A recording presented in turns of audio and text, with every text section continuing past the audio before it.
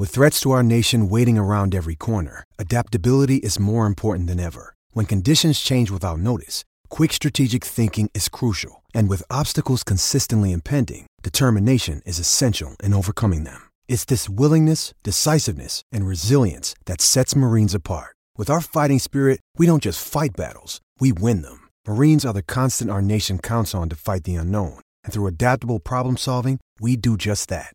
Learn more at marines.com.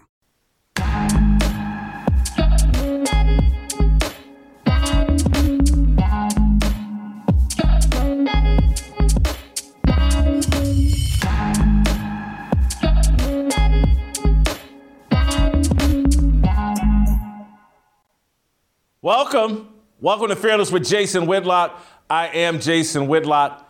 Happy Friday to you and yours. Happy day before Saturday. The weekend is here, baby, and man, am I excited. One, and primarily because today's show is going to be awesome. We are going to stick the landing. Steve Kim, the Korean Cosell, will be here a little later in the show to talk about Colin Kaepernick. Adam Schefter, the famous NFL reporter for ESPN, put it in the air yesterday, in the Twitter air, that Colin Kaepernick's in the best shape of his life.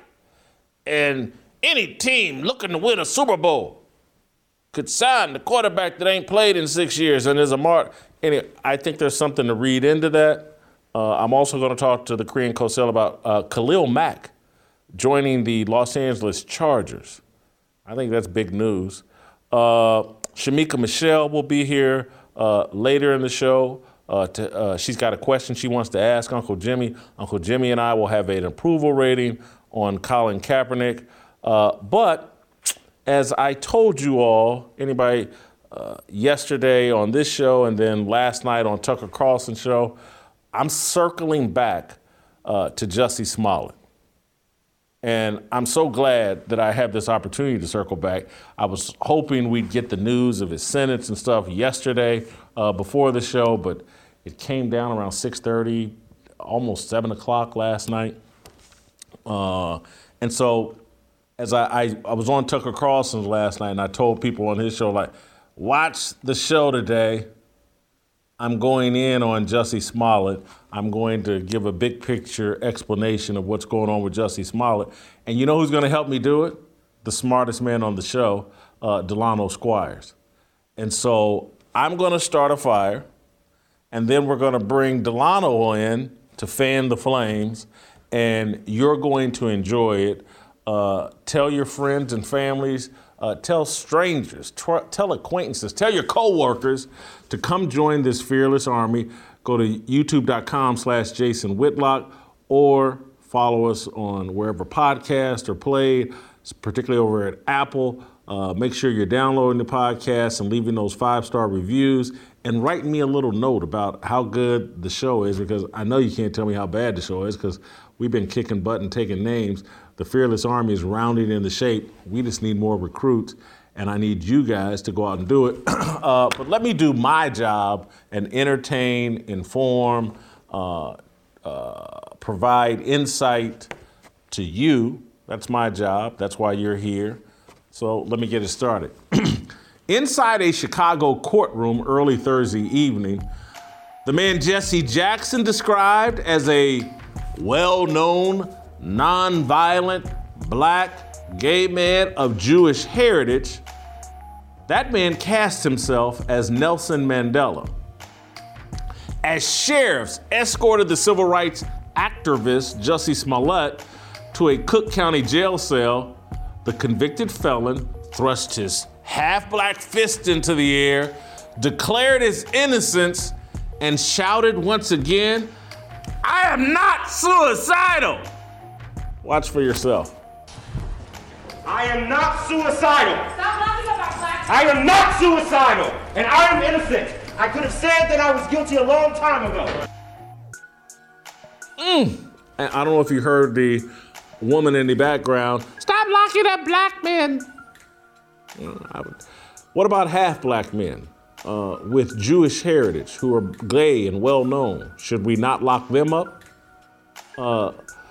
Bizarre does not adequately describe the courtroom proceedings that ended with a judge sentencing Smollett to 150 days in jail and 30 months of probation, and the former TV star emphatically posturing as a political prisoner.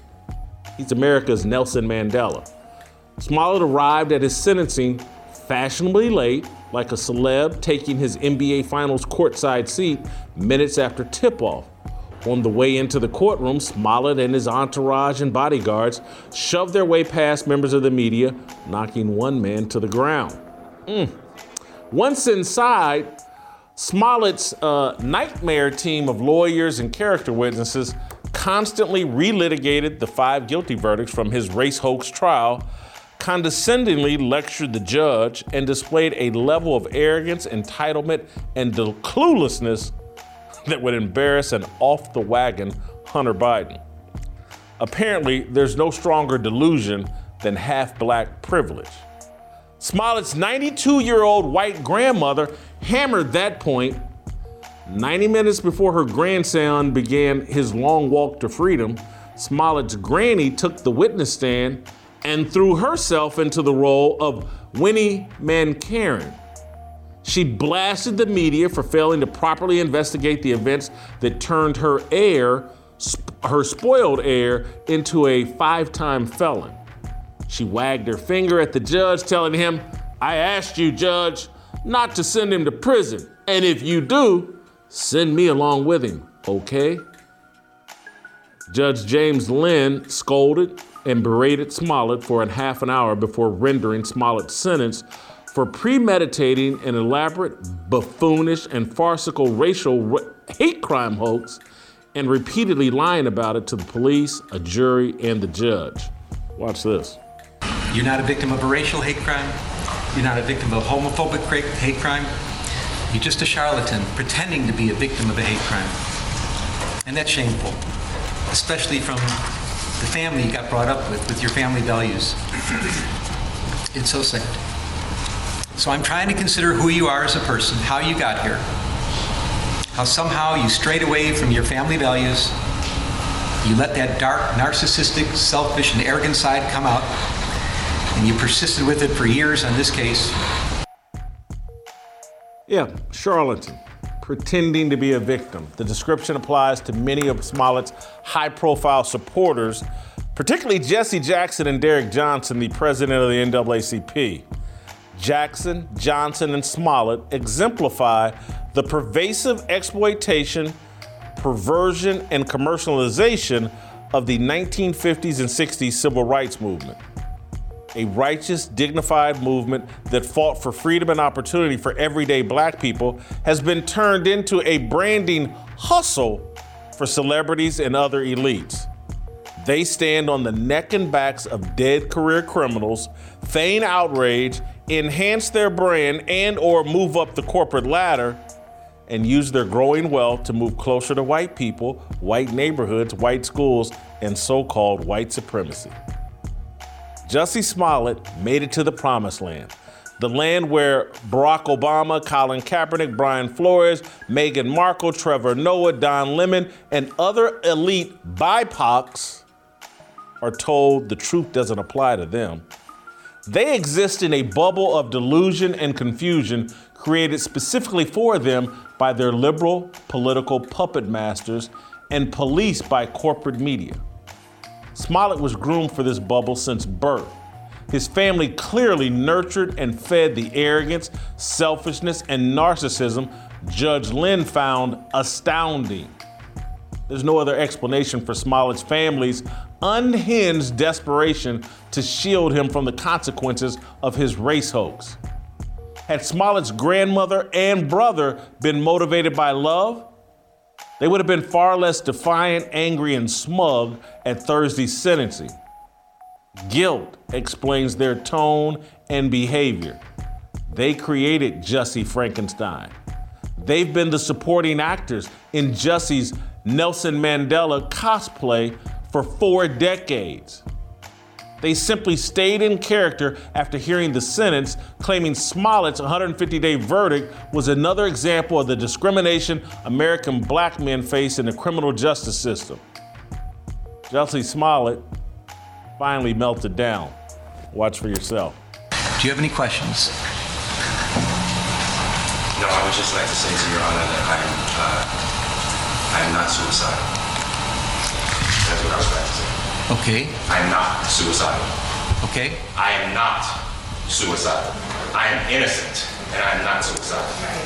If I did this, then it means that I stuck my fist in the fears of Black Americans in this country for over 400 years and the fears of the LGBTQ community. Your Honor, I respect you and I respect the jury, but I did not do this. And I am not suicidal. And if anything happens to me when I go in there, I did not do it to myself. And you must all know that.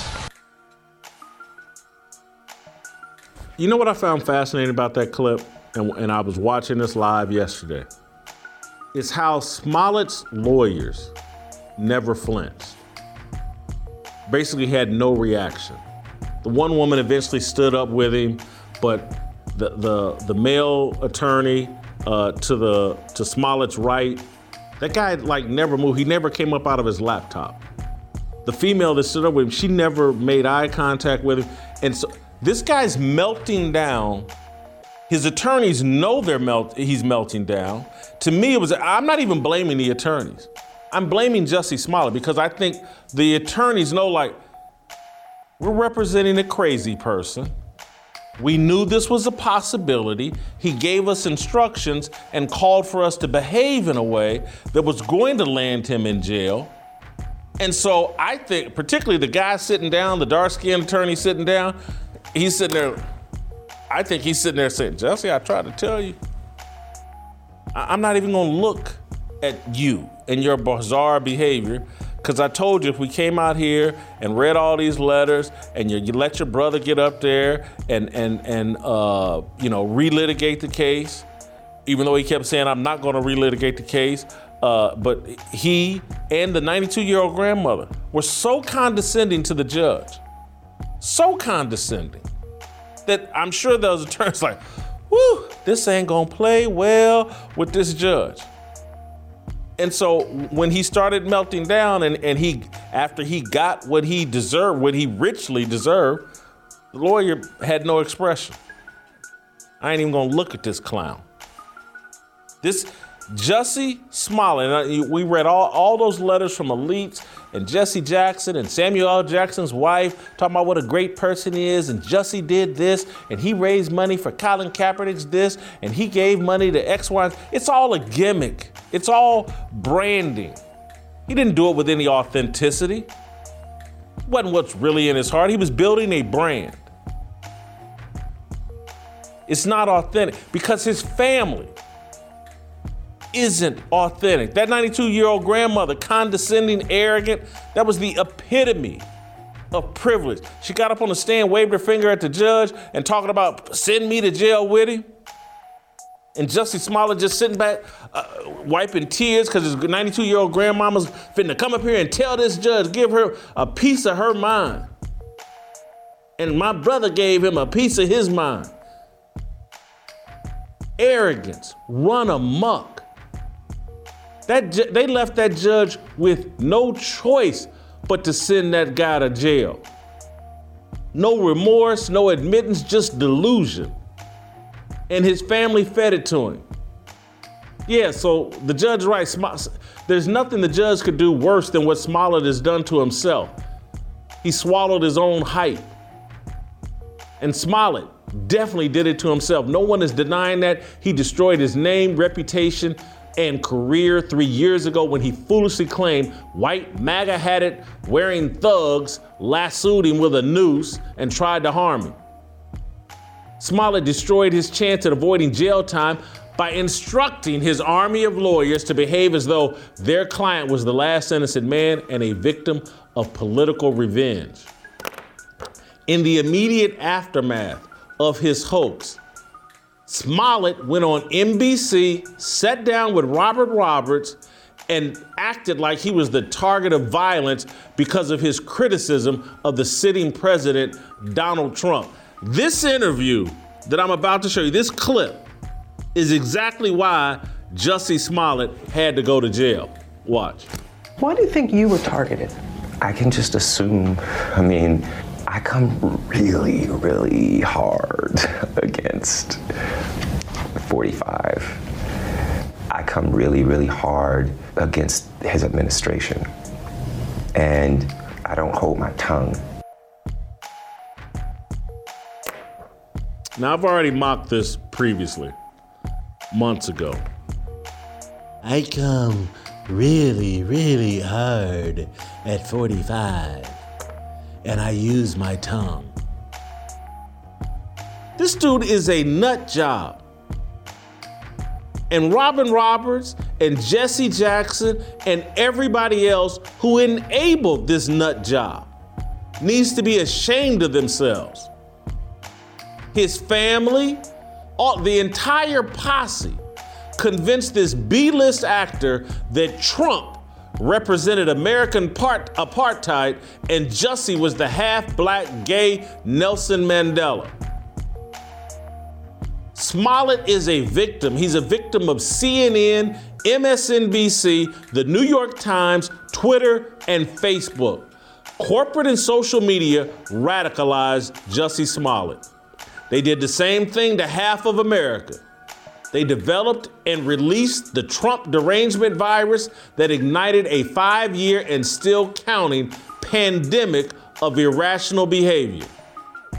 The exact same platforms radicalized a significant segment of Trump supporters who stormed the Capitol. One of the president's supporters, Ashley Babbitt, was murdered. Many others remain in jail or have been handed long prison sentences. Jussie Smollett may never realize how easy he got off. Ashley Babbitt has far more in common with Nelson Mandela than Jussie Smollett. And she wasn't suicidal either. She was the one who had to be running around in fear that somebody was out to get her. Ain't nobody out to get Jussie Smollett. Chicago is one of the most democratic cities in all of the country. That whole system is rigged up for well-known black gay men with Jewish heritage. You ever seen Lori Lightfoot and her wife, the mayor? That whole city is bent over begging Jussie Smollett to pleasure them. You know what kind of an idiot you have to be in that city to be a leftist and get Lori Lightfoot to want you in jail?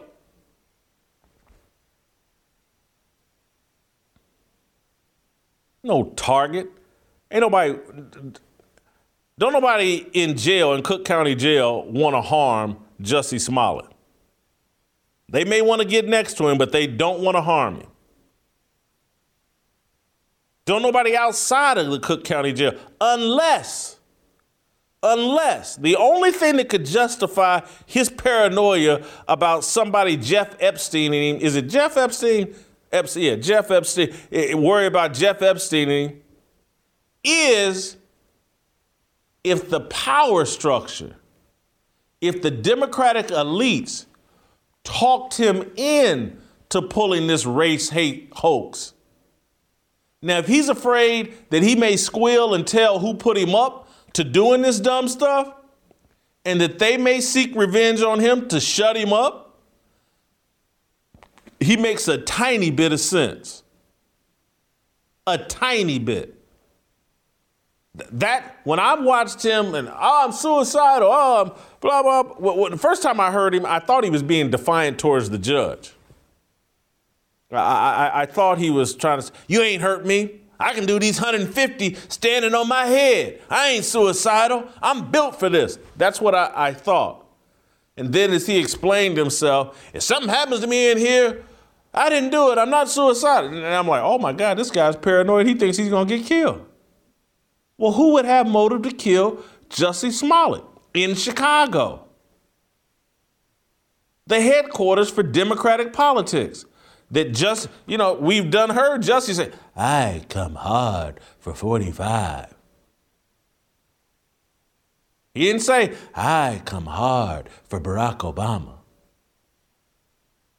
And hell, there's probably more truth to that. Let me stop. Get myself in trouble. The only people that could have a problem with Jussie Smollett are the leftists who talked him into this idiocy, if they did. And based on the fact that Jesse Jackson and the NAACP are caping up for this dude, maybe they did put him up to it. Maybe they are worried about Jussie betraying the Illuminati, the Freemasons. Maybe they're worried about Jussie telling all he knows about their little secret sex societies and what they do with kids. If Jussie Smollett, if he gets popped in jail, that'll be the reason why. All right, let's roll out to Washington, D.C. And Delano has written a column about Jussie Smollett as well that you should check out on The Blaze. But I called Delano yesterday, probably 15 minutes after Jussie Smollett melted down. He was one of the first people I thought, my God, I got to talk to Delano. Did he see this? Delano, I know you've had time to watch and digest Jussie Smollett's meltdown. Mm-hmm. Just what were your initial reactions upon seeing it? So, Jason, it was interesting because as you said, you and I talked, so I heard you describe it before I actually saw it. And then when I saw it, it was even crazier than what you had described. The way he kept reiterating that he's not suicidal. And then you see, I'm assuming it was his sisters at one point when he finished speaking in that first round, and you saw some of them put their fists down, and then, how defiant he was on the way out. When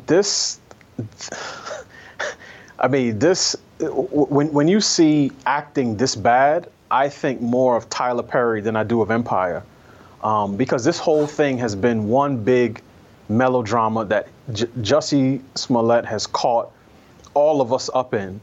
And I don't know if he's got, some sort of deep mental health issues, or if he's just sort of a garden variety narcissist with more money and more access to power. I certainly think he has what I describe as ethnic Munchausen syndrome. And the symptoms of that are people who fake hate crimes, embellish racial trauma for the purpose of gaining sympathy from, the broader society and certainly from the powers that be. But it really was surreal to see him do that. And as I said, the last time I've seen an outburst that crazy on screen in a courtroom is probably in one of the, Tyler Perry's Medea flicks. I'm a lot older than you. It reminds me, I think, of Al Pacino did a movie, Injustice for All, or maybe I'm thinking of Dog Day Afternoon.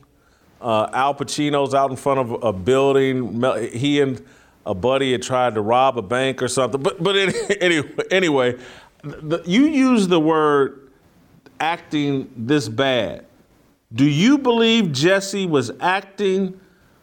I think he was melting down. I don't think there was any acting going on. I think he was so shocked and so stunned and put off and angry that this judge had sent the great Jussie Nelson Mandela Smollett to jail that he couldn't control himself and he just snapped. That's a good question, and it's something we'll likely never know because there's no reason to trust anything that he says. Clearly, he's a pathological liar. He sat in front of Robin Roberts and he fooled her, which parenthetically, I think just goes to show how ineffective and useless the media has become, because I read comments where Robin Roberts said this was one of the most difficult interviews she had to do because he's black and gay, just like, she's black and gay. And if she went too hard at him, both sides of the community, both the black and LGBT, would say, "Oh, you're picking on him unfairly." So it's hard for me to say whether he was acting or whether he was melting down. It could be a little bit of both. But with actors, they are trained to play roles, and they are trained to be convincing in doing so. So it's, as I said, it's hard to say. But I mean, the entire scene just seemed, everything about this case, about Jussie Smollett, about his family, it just seems completely fraudulent and fugazi. I mean, the whole thing is fake. The fake freedom fighters, what he casted himself as the gay Tupac. I mean, it's just people playing roles, and they're playing them poorly.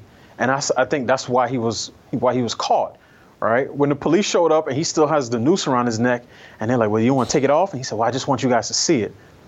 I mean, this is not the behavior that most people would come up with, but and I guess this is the reason that he's a C and D list actor, as opposed to, I would hope if Denzel or Will Smith tried to pull something like this, they'd be a little bit more convincing. But Jussie, I think, went to the LeBron James Academy for acting, and I think that's why we're seeing the results that we got so far.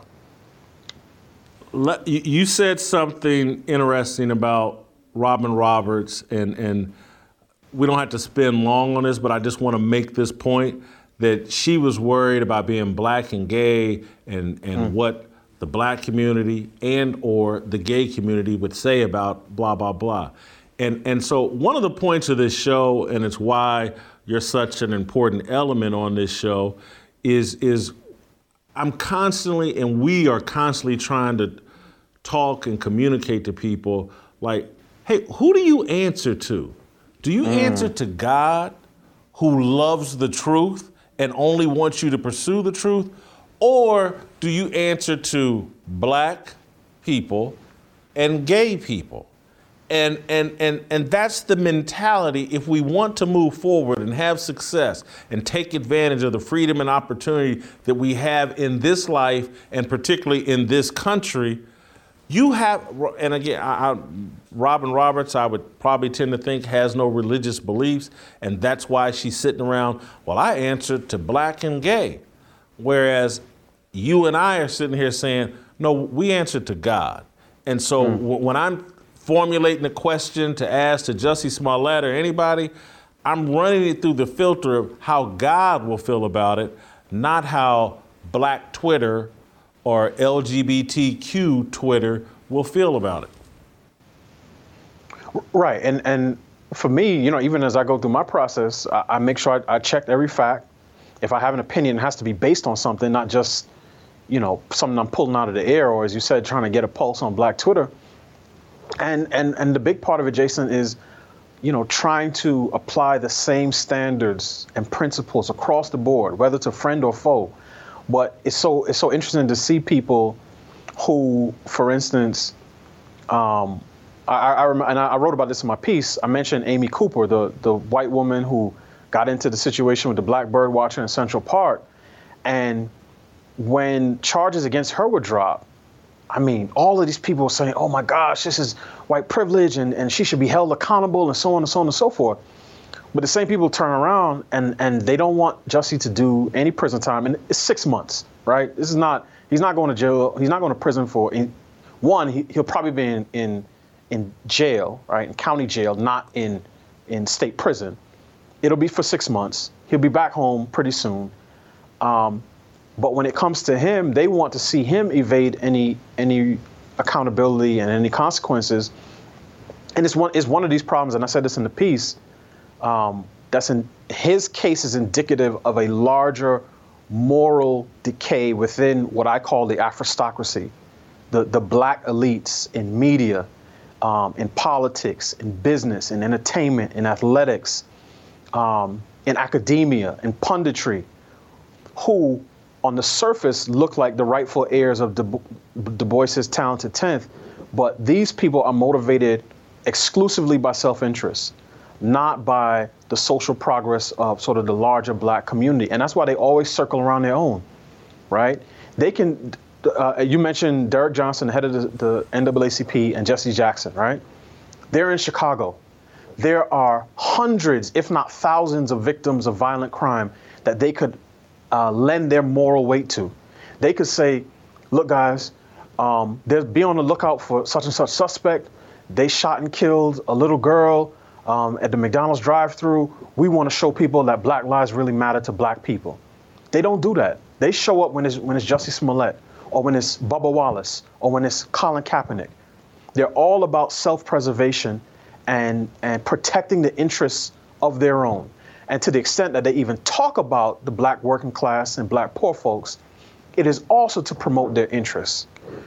They talk about George Floyd and getting his neck stepped on, but they use him as a stepping stool to more political power, to more economic power. And it's really one of these things where I hope this case makes that crystal clear to people.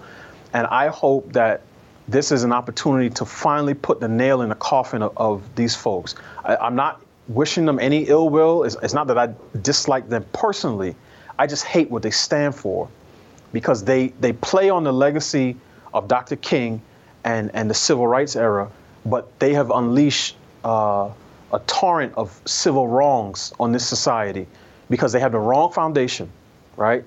King was about moral reformation through the law.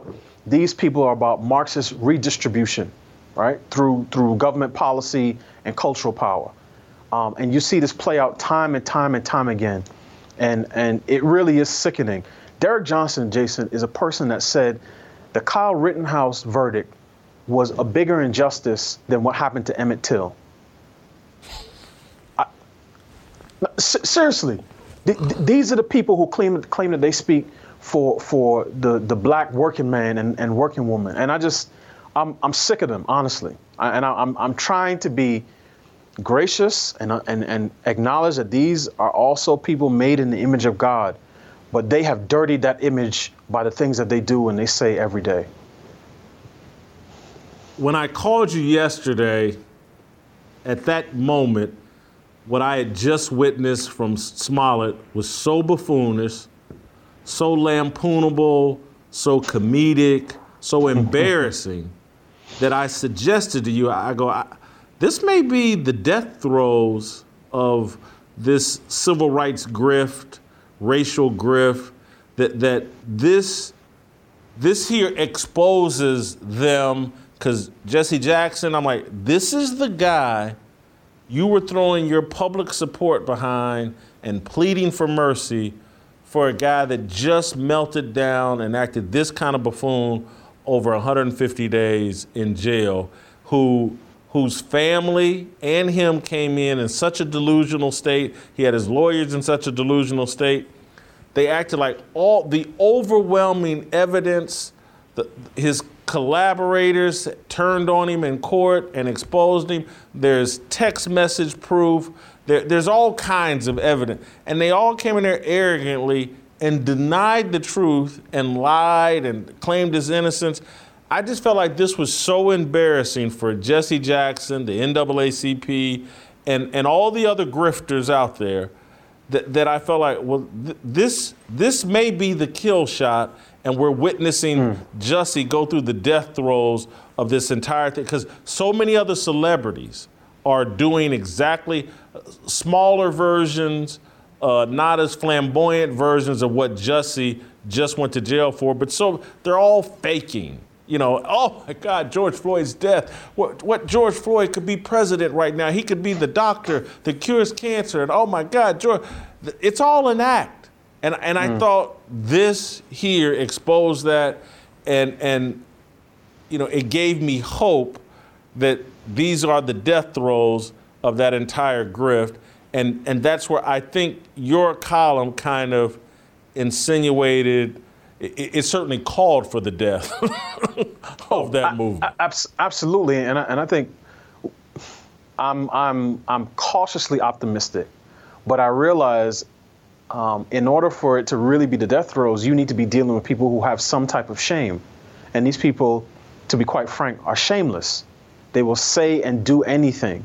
They will sully the legacy of the black people who came before us, right? The people who they say, these are my ancestors, I'm trying to build on their legacy. Every time they see a public policy that they don't like, it's Jim Crow. Every time they get in a personal jam, they become Emmett Till. And the corporate press, which really functions as a media laundering operation, will come and spin their narrative in a way that makes it palatable to the broader public. And again, you see this, time after time after time. And what I say in the piece is that, America has an ugly racial history. There's no getting around that, right? There's a lot of good things about this country, and I do not deny those things. But you can't go from whenever you want to place it, 1619, 1620, 1776. You can't go from then to now without going through some dark times. So there are certain wounds that I hear black people talk about, and I'm cognizant of that. What we need are competent cultural physicians that can look at a particular outcome, Jason, and say, okay, I think I see the symptoms, right? Here's my diagnosis. Here's the treatment, and here is a prognosis for us to get better. So if we want to talk about street crime, okay, I think part of it is due to the legacy of segregation and redlining, economic factors, cultural factors, but we don't get that. What we have is a steady stream of spin doctors who are all about image management for black elites, and then witch doctors who only have one treatment option, and white supremacy. That's all they have. So what ends up happening is that the body politic is continuing to get sicker and sicker, right? We have this chronic disease, and the people we look to for healing can't provide it. And I think you see that, and Jussie Smollett is just one example of that. But the media is complicit, academia is complicit, punditry, social media, athletes, entertainers, they do this all the time. They totally ignore working class black folks who are the overwhelming victims of homicide and violent crime in city after city. And they step over their bloody bodies to go and find a Jacob Blake or a George Floyd or someone else who gets into a jam, right? Fighting police or resisting arrest or something of that nature. And then they put all of their moral weight behind those people and leave all the other victims to fend for themselves.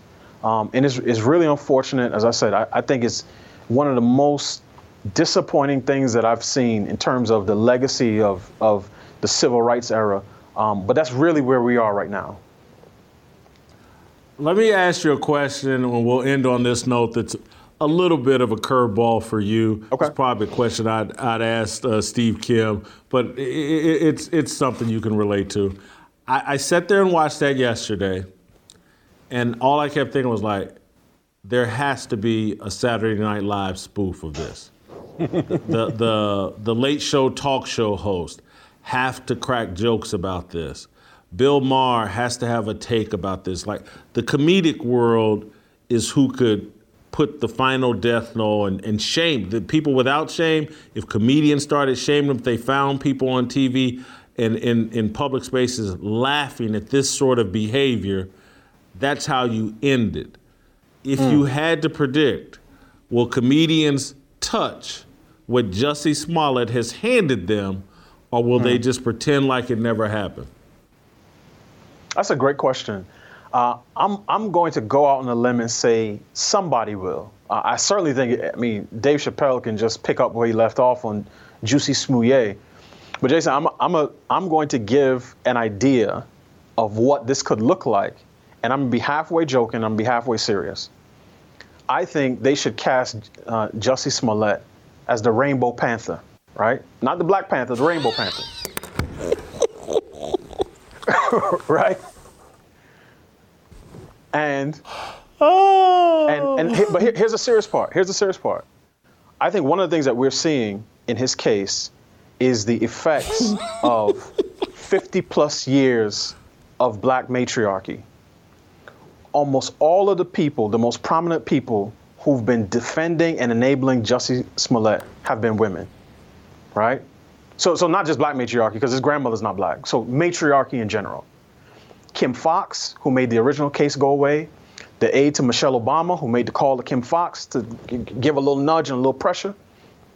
Lori Lightfoot at first, who said when she came in, I got a lot of things on my plate, a lot of things that are serious. I'm not concerned with this case. His grandmother, his sisters, Robin Roberts, Amanda Seales, the C-list comedian who is a huge Jussie supporter. Time and time and again, you see this. The women enabling this bad behavior. So if Jussie is the Rainbow Panther, these people are, his Imperial Guard, like T'Challa had in the movie, protecting him from all types of accountability. And the Killmongers, which would be Rahm Emanuel, Eddie Johnson, the former police superintendent, and I think Judge Lynn, the person who sentenced Jussie to 6 months in prison. And you've seen that push and pull over the last 3 years. But if I was to go in an artistic direction, I would cast Jussie as the Rainbow Panther. Uncle Jimmy, I hope, was listening to that and taking notes because, man, that's our spoof, the Rainbow Panther, and San Francisco is Wakanda. Thank you. Thank you, Jason. Thank you, Delano. All right, let me tell you about our good friends at Good Ranchers. Inflation is at an all-time high, and it's hitting us especially at our grocery store. That's why you need to see our friends over at Good Ranchers. They only source and sell 100% American meat from local farms and ranches and ship it directly to your door. And once you subscribe, your price never goes up. Inflation won't impact you here because your price is locked in for life. Get your $30 discount on prime steaks and better than organic chicken today. Go to goodranchers.com/fearless right now.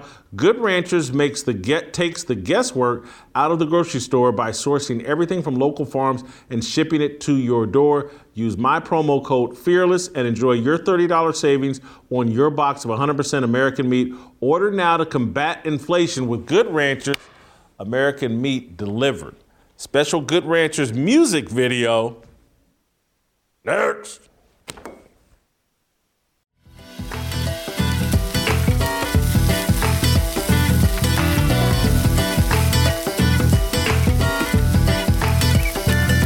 Hey, what's up, Unks? Hey, what's up, brother? How you doing, man? What you popping on? Oh, man, you know how I do, man. I'm sitting up here, got this Good Ranchers jumping off. You know how I do, man. Are those burgers?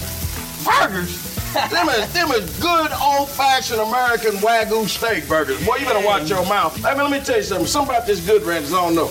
This Good Ranchers put a song in my heart. Make me want to sing. You know what I'm saying? Trying to make it look like rock stars out here with this grill. What we should do, we ought to come up with a little song, a little something, pitched to the Good Ranchers people. See if we can come up with something. Thinking, man? What kind of song? I don't know, man. We ought to come up with a little jingle or something, man. Something to put a little, something to, I don't know, man. Maybe something like,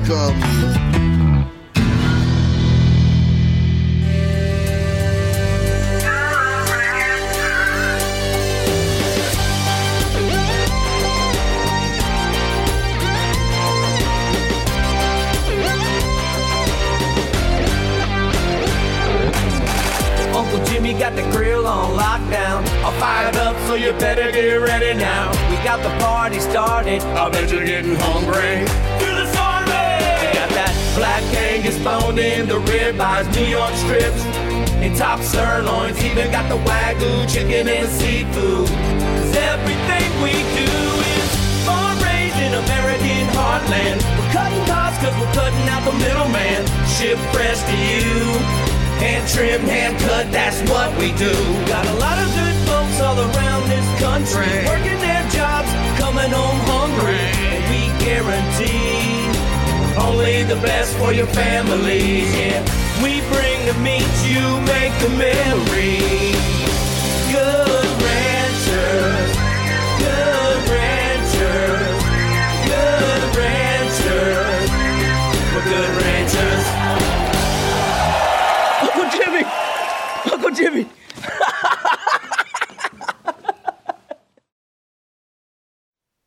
Yeah, 모두 다 빨리 박수 쳐 기다리지 말고 서둘러 Reason that I'm back is to feed you raps I see that you are 배불러 So fly All right, welcome back. Time to talk a little sports. Delano and I just did a marvelous job of breaking down all the Jussie Smollett garbage we could. Let's transition into a little bit of sports talk with friend of the show, Fearless Army Soldier, the Korean Cosell.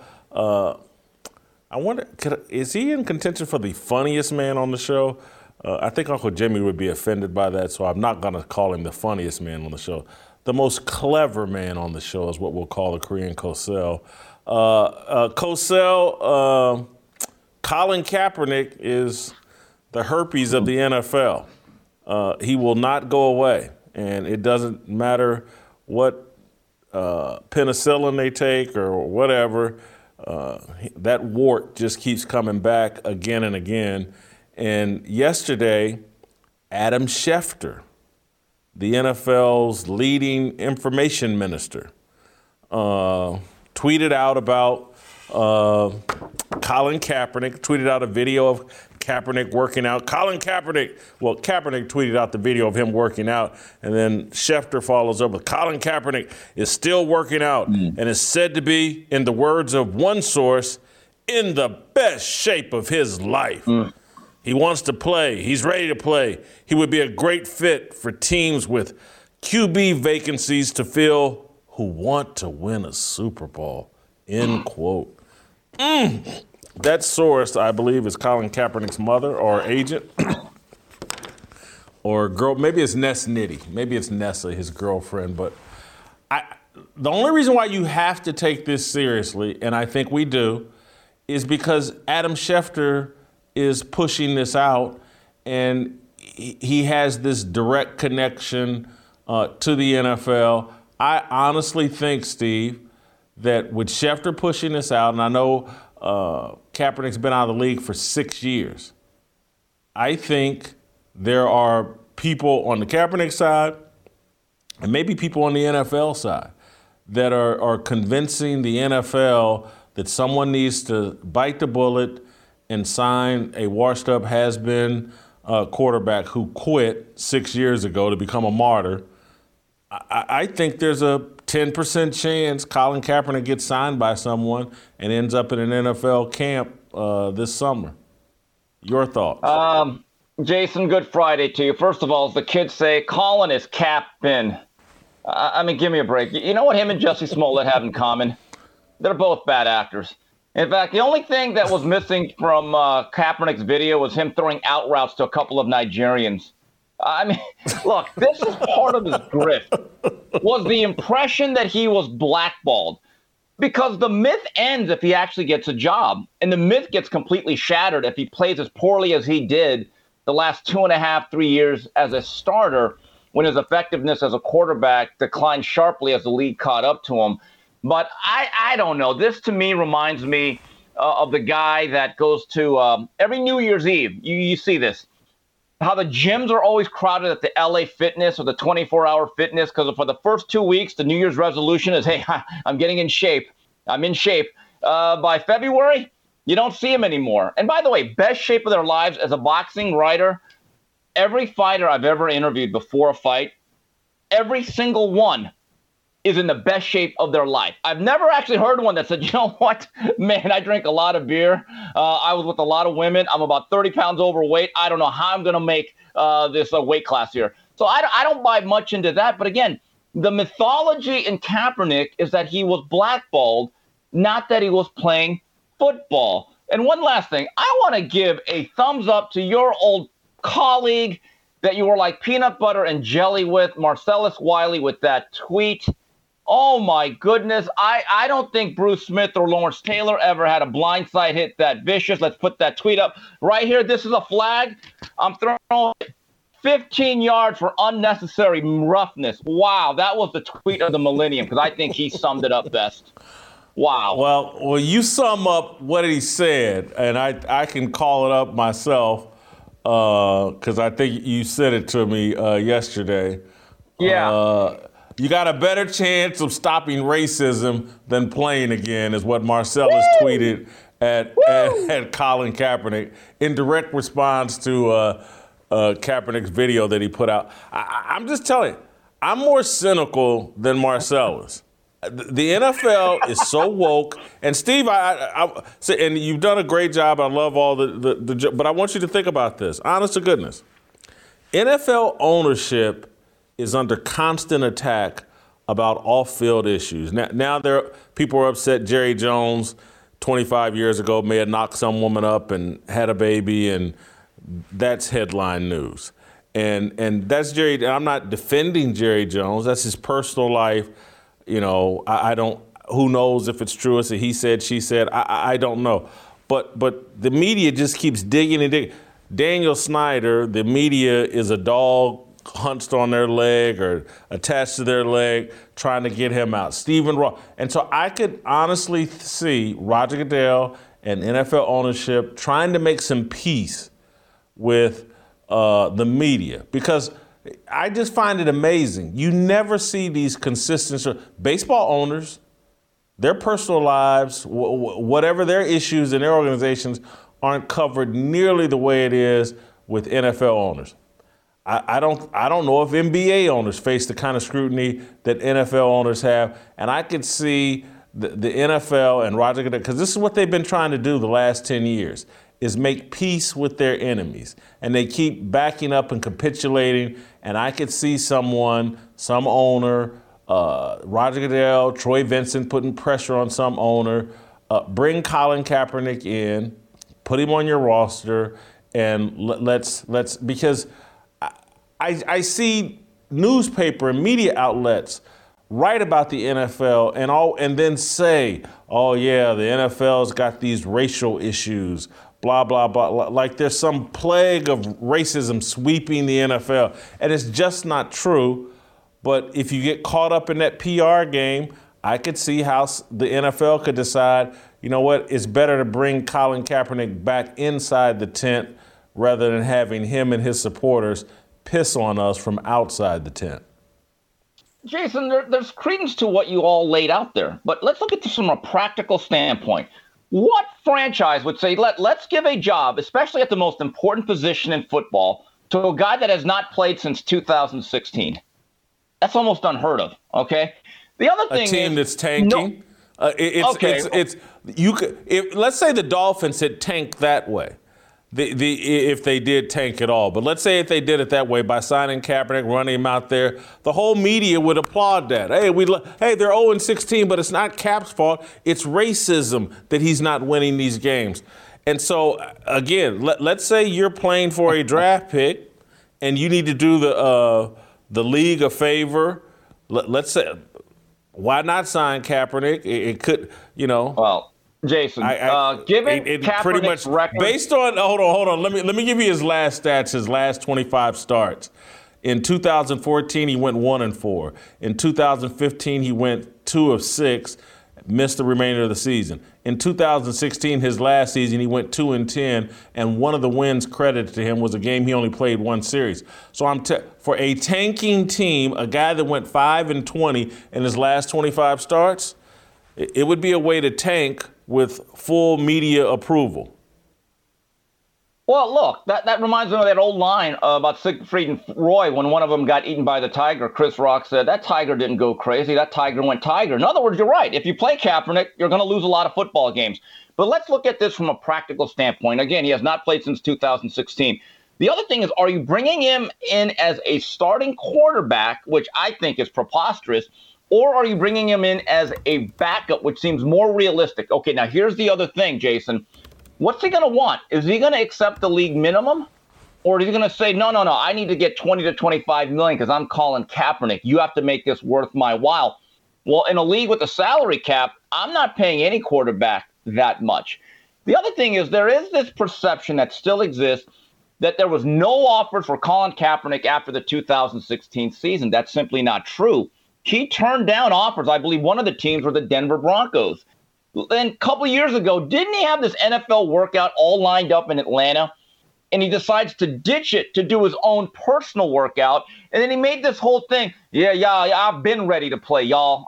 Okay, he went there. And guess what? He wasn't. And you know what's funny? Most of the media members, actually, a lot of the former black NFL players said this guy can't be taken seriously. So I'm sorry. I don't think any of this has any credibility.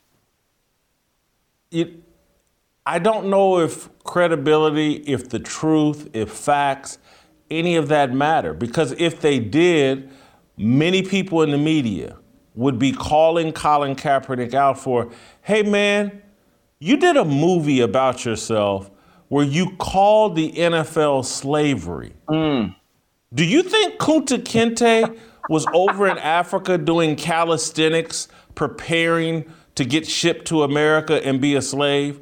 Do you think he was somewhere in the gym I'm in the best shape of my life, America. Come get me and take me to slavery. They would call hey, Kaepernick, you're calling the NFL slavery, but you want to get in. This is my same problem with Brian Flores and his lawyers cooking up that, the NFL is just like a plantation.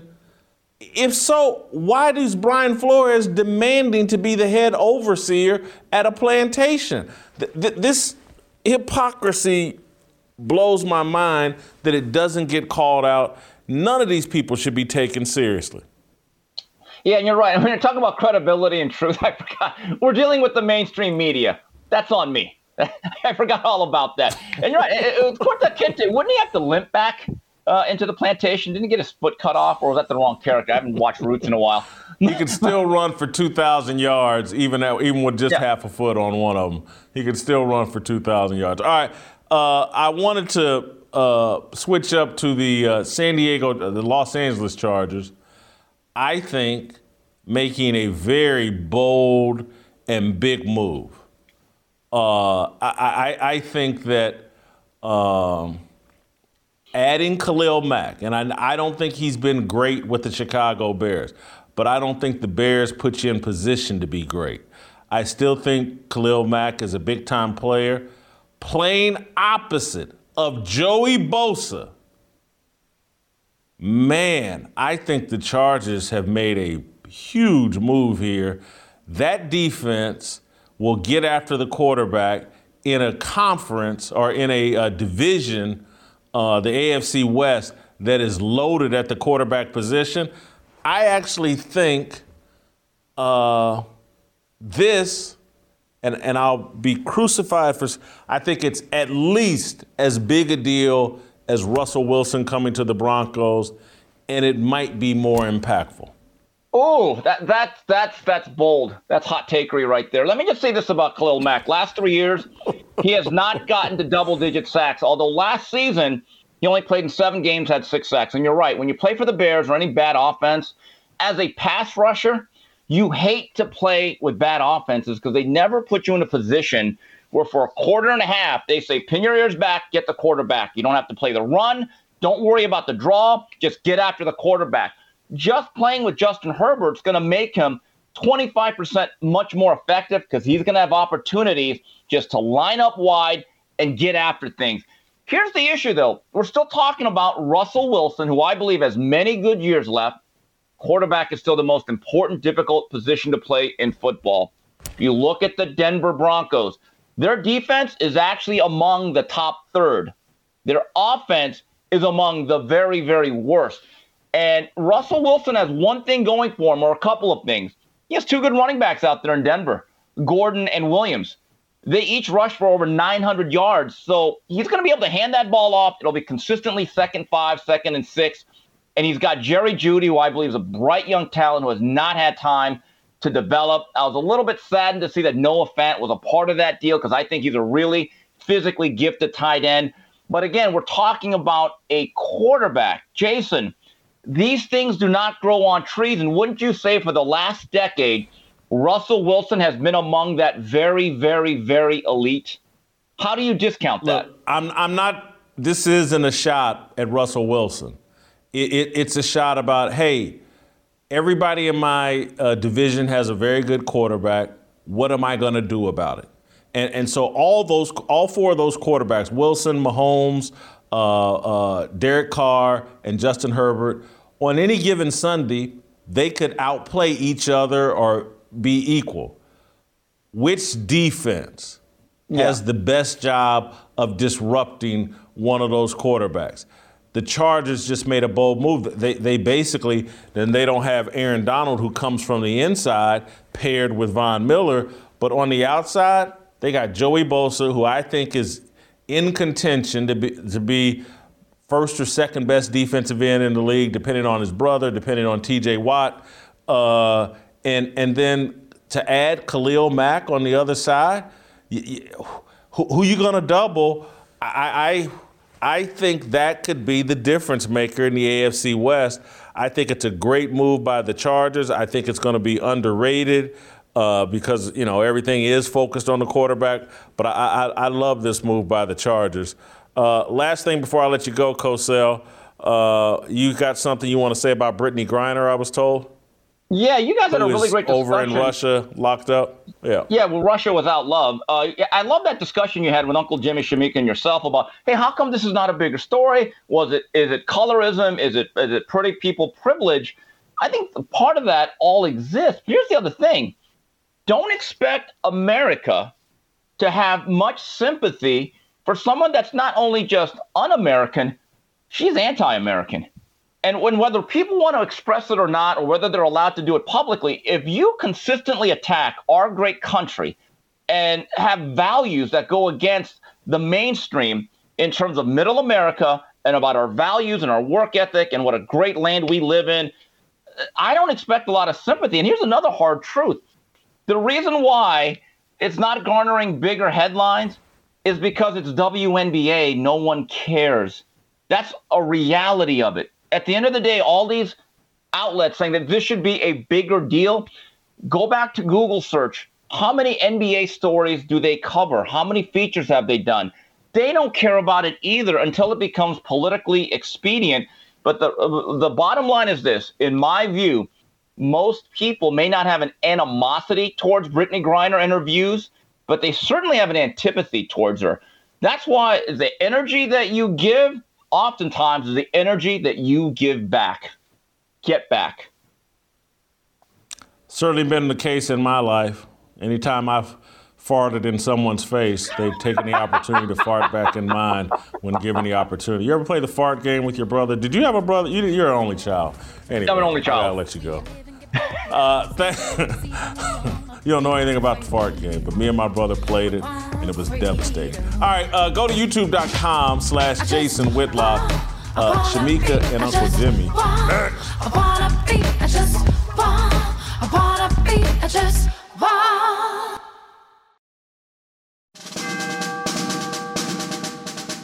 We must exist in a state of man glorious, as we are protected by the red, the white, and the blue. But remember, the mind is the key. The fearless soldier pledges to place God first and foremost in his everyday endeavors of life. We, the fearless army, are one nation under God, indivisible, with freedom and a belief in the American dream. The men bold enough to join our movement comprise what we like to call the New Dream Team. We are leaders of our families, our churches, and of this nation. We reject the seeds of division that are planted by corporate media misinformation. We affirm that all men are created equal and are endowed with inalienable rights, which are granted by our Heavenly Father. We are bound by honor to accept God's challenge, to take the flag and lead, to cherish, to protect, and to nurture the life of our unborn seed. I am a fearless soldier, so shed no tears for me. I am not a victim. I am the man that God made me to be. Amen.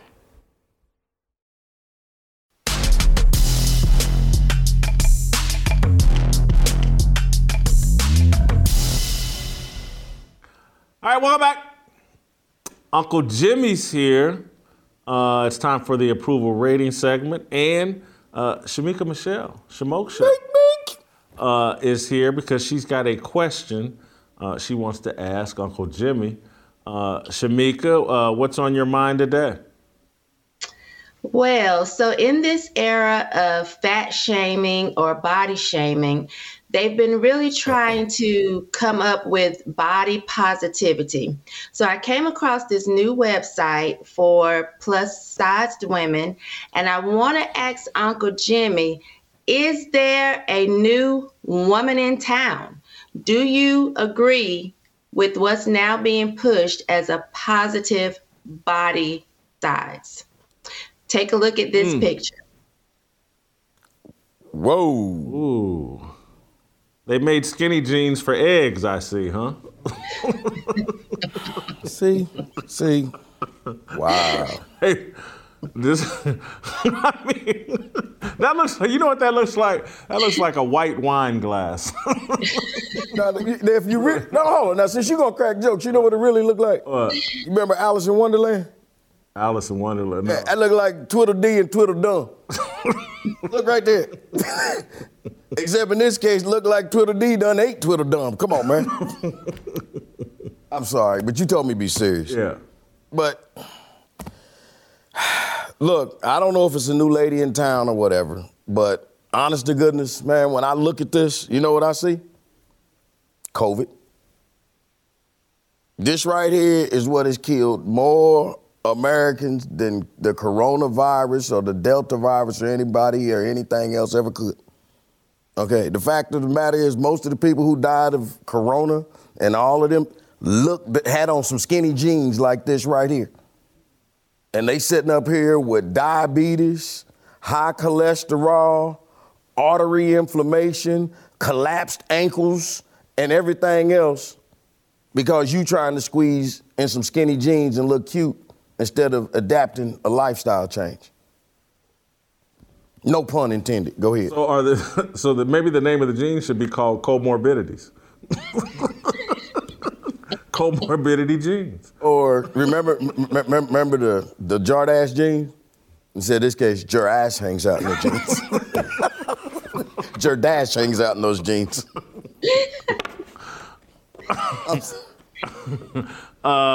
Do you have a take on comorbidity jeans, Shamika? Well, Uncle Jimmy is right because in 2019, in the U.S., we had over 500,000 people to die as a result of high blood pressure or, as a primary cause or a contributing factor. So I do think that we have to be very careful in trying to push a new style of body positivity. Of course, fat people have to buy clothes, right? And, I would just throw an apple in her mouth and dig a hole in the sand. But they do have to buy clothes. But I want them to be mindful that the risk factor for high blood pressure is obesity. And we have to be careful in what we're pushing out here as something positive. Well, we have a few more pictures. Before you get let's give you a couple more pictures, and then you give us your take. Oh, that's the new lingerie. Who is that, John Goodman? That's from Rihanna Savage Fenty.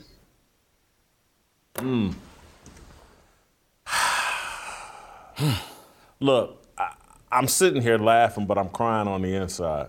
I'm just going to be honest. No, I'm being serious because, again, if anybody on this set or on camera right now would wear comorbidity jeans, it would be me.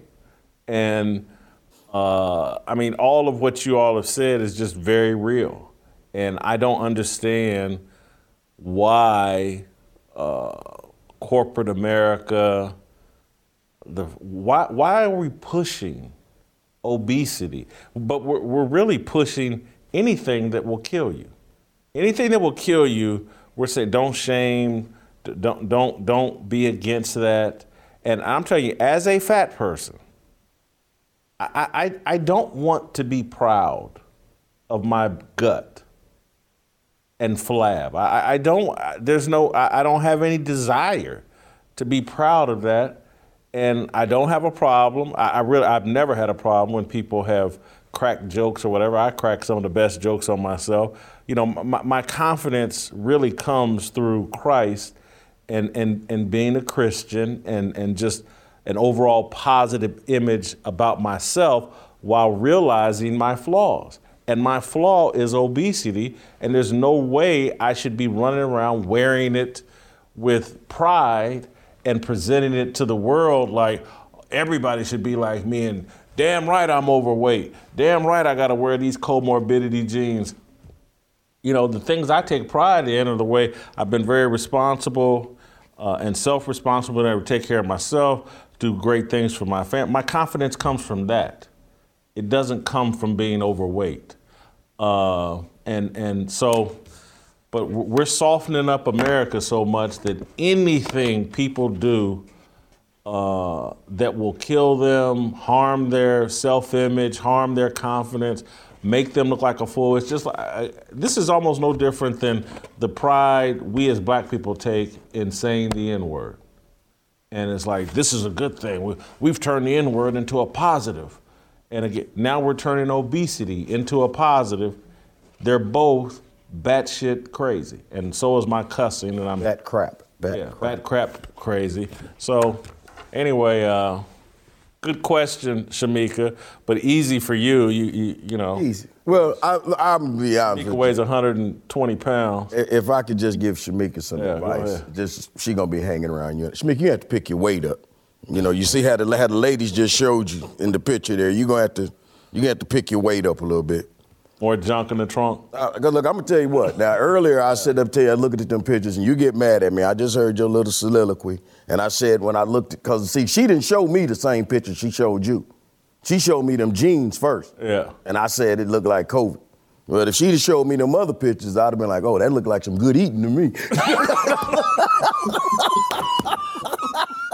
I ain't gonna lie, you know. Like blue M&Ms? I'm telling you. Hey, that just looked like a little bit of beef to go with my potatoes, you know what I'm saying? That's a whole lot of beef for your potatoes. Yeah. And, you know, Uncle Jimmy, I'll take your advice, and this will be on Blaze because, you know, they pay my airfare when I come out there. So if you want me to spill over and take up 2 seats, then I guess I can do it and shop this website and do it in style. Well, they're very fashionable, Shamika. I'm sure you'll look good. All right, thank you. Thank you. All right, let's get to our... Hold on. I got to ask you a question because I had to wait for Shamika to leave. Yeah. I didn't want to say this while she was here. But when you was looking at those jeans, yeah, you ever heard of the phrase camel toe? That right there looked like a moose knuckle. A moose nose? Is that what you said? A moose knuckle. Oh. I'm sorry. I had to wait for Shamika to leave to say it. Yeah, that was not camel toe. That was moose knuckle. All right, let's get to our approval rating. Oh, God. On Colin Kaepernick. Me and Delano you just heard me and Steve Kim beat up Colin Kaepernick. Jim, this is one of the easiest scores I think I've ever had to do because it speaks for itself. Job performance, he has no job, hasn't had a job for 6 years, zero, other than, you know, pimping Nike and dissing America. I give him a 0 in job performance because we're grading him as a football player. What the hell can I give him if he don't have a job? A 0. There you go. Let me ask you a serious question. Yeah. Do you realize that NFL teams have gone out and signed Tim Tebow and Cam Newton over Colin Kaepernick? Well, Tim Tebow got signed to play tight end and got cut. He still got a callback. Cam Newton got cut by the Patriots. Still got a callback. Bombed out in his second return in Carolina. He done had 2 bombs since Colin Kaepernick's none. Both of them are, Cam Newton certainly far better than Colin Kaepernick. And you know what? That's another nail. The fact that Cam Newton bombed so terribly, that's another nail in Colin Kaepernick's coffin. Because you can't convince me that at whatever age Kaepernick is and having set out 6 years that he's better than Cam. There you go. Can't convince me of that. There you go. Character, I actually went up a point on character. I felt like he has no character, but I'm going to give him a point this time just because at least he's pretending like he wants to play football, where I think for most of the last 5 or 6 years, he hasn't even pretended. So I give him a 1 in character. Okay. You gave him I give him a 19. I give him a 19 because at this stage, I took him down a little because he's no longer the country's favorite African. You understand what I'm saying? You know, what Colin Kaepernick is doing right now to release this video and everything on the Juicy Smollett trial. Yeah. Hey, man, Cap is doing what these kids call, he's out here clout chasing. He out here clout chasing. Hey, man, he afraid that Juicy Smollett done became America's African-American of choice. The favorite mulatto victim. You know, you know what I'm saying? That's a good point. Authenticity, I went up a point. You know, I'll say this. If I were out of work as a football player for 6 years and all I could think to do is keep applying to be a football player, that you know, he can't think of anything else he can do, offer this world. He's got that I Know Your Rights camp or whatever. Anyway, I gave him a point for authenticity this time instead of a 0. I give him a 4, man. I give him a 4 because, check this out. Colin Kaepernick was raised by 2 white parents, right? Yeah. And now Jesse Smollett was only raised by 1, right? And if you watched the trial yesterday, Jesse was like, okay, Cap, I see your 2 white parents, and I raised you 1 Jewish grandma. And everybody know that a Jewish granny beat a pair of 2 white parents any day, you know? So I'm just saying, you know? I wanted to ask this, and I don't know if anybody knows. I should have asked this before the show. Was like, is Jussie's mother, is she dead? I mean, why is the grandmama talking and the mama's not talking? But the mama's black. Okay, there you go. It wouldn't have played that well. He wouldn't. Yeah. Maybe she's not here. I don't know, but he did. Mama didn't get the stand. Grandmama did. The white grandmama did. Interesting. I need to ask my mama about that. How she felt about it. You heard it last day. I'm sorry, but last day Jesse said when they was pulling him out, he's like, "Did you hear him say I was Jewish?" I'm sorry. Go ahead. Are y'all crazy? I'm Jewish. That's why I didn't have my mama talk. Okay, go ahead. It factor. Look, man, he got Adam Schefter's attention, so he still must have it. If Adam Schefter's talking about you, he still must have it. So, look, man, 20 it factor. 20. Yeah. It factor. I gave him a 0. Honest to goodness, Jason, this whole thing with Colin Kaepernick is starting to piss me the hell off. Okay, this dude goes out here in an open field with no linebackers chasing nothing. Nobody. Throwing the ball around. But then he sets up here and puts out a video talking about the NFL is like a slavery plantation. But you put out a video showing people how well you can work out in the plantation. How well you work the fields. Wasn't that what he was showing them? Well, look how I can cut these fields, boss. Look at how I cut and run. I can get out here and do this work, boss. Now, which one you want to do, man? You begging to get back on the plantation. They won't let me back on the plantation. I'm sick of him. Come on, man. All right. I got him at a 22. You've got him at a 23. We both got him at dumpster fires. So hey, man, we need to stick with our African brothers more, man. You know what I'm saying? Yeah. At least halfway. All right, there's Tamara. Speaking of going half on a African American, we'll see you next week. Looking for the right sign, looking like it's my time, feeling all kinds of free. These words are our religion, our regrets and our decisions. We all wanna go to heaven with freedom. It's my obligation, no hate, discrimination, raising up your hands for freedom. Raise up your hands for freedom. I just wanna be, I just wanna be, I just wanna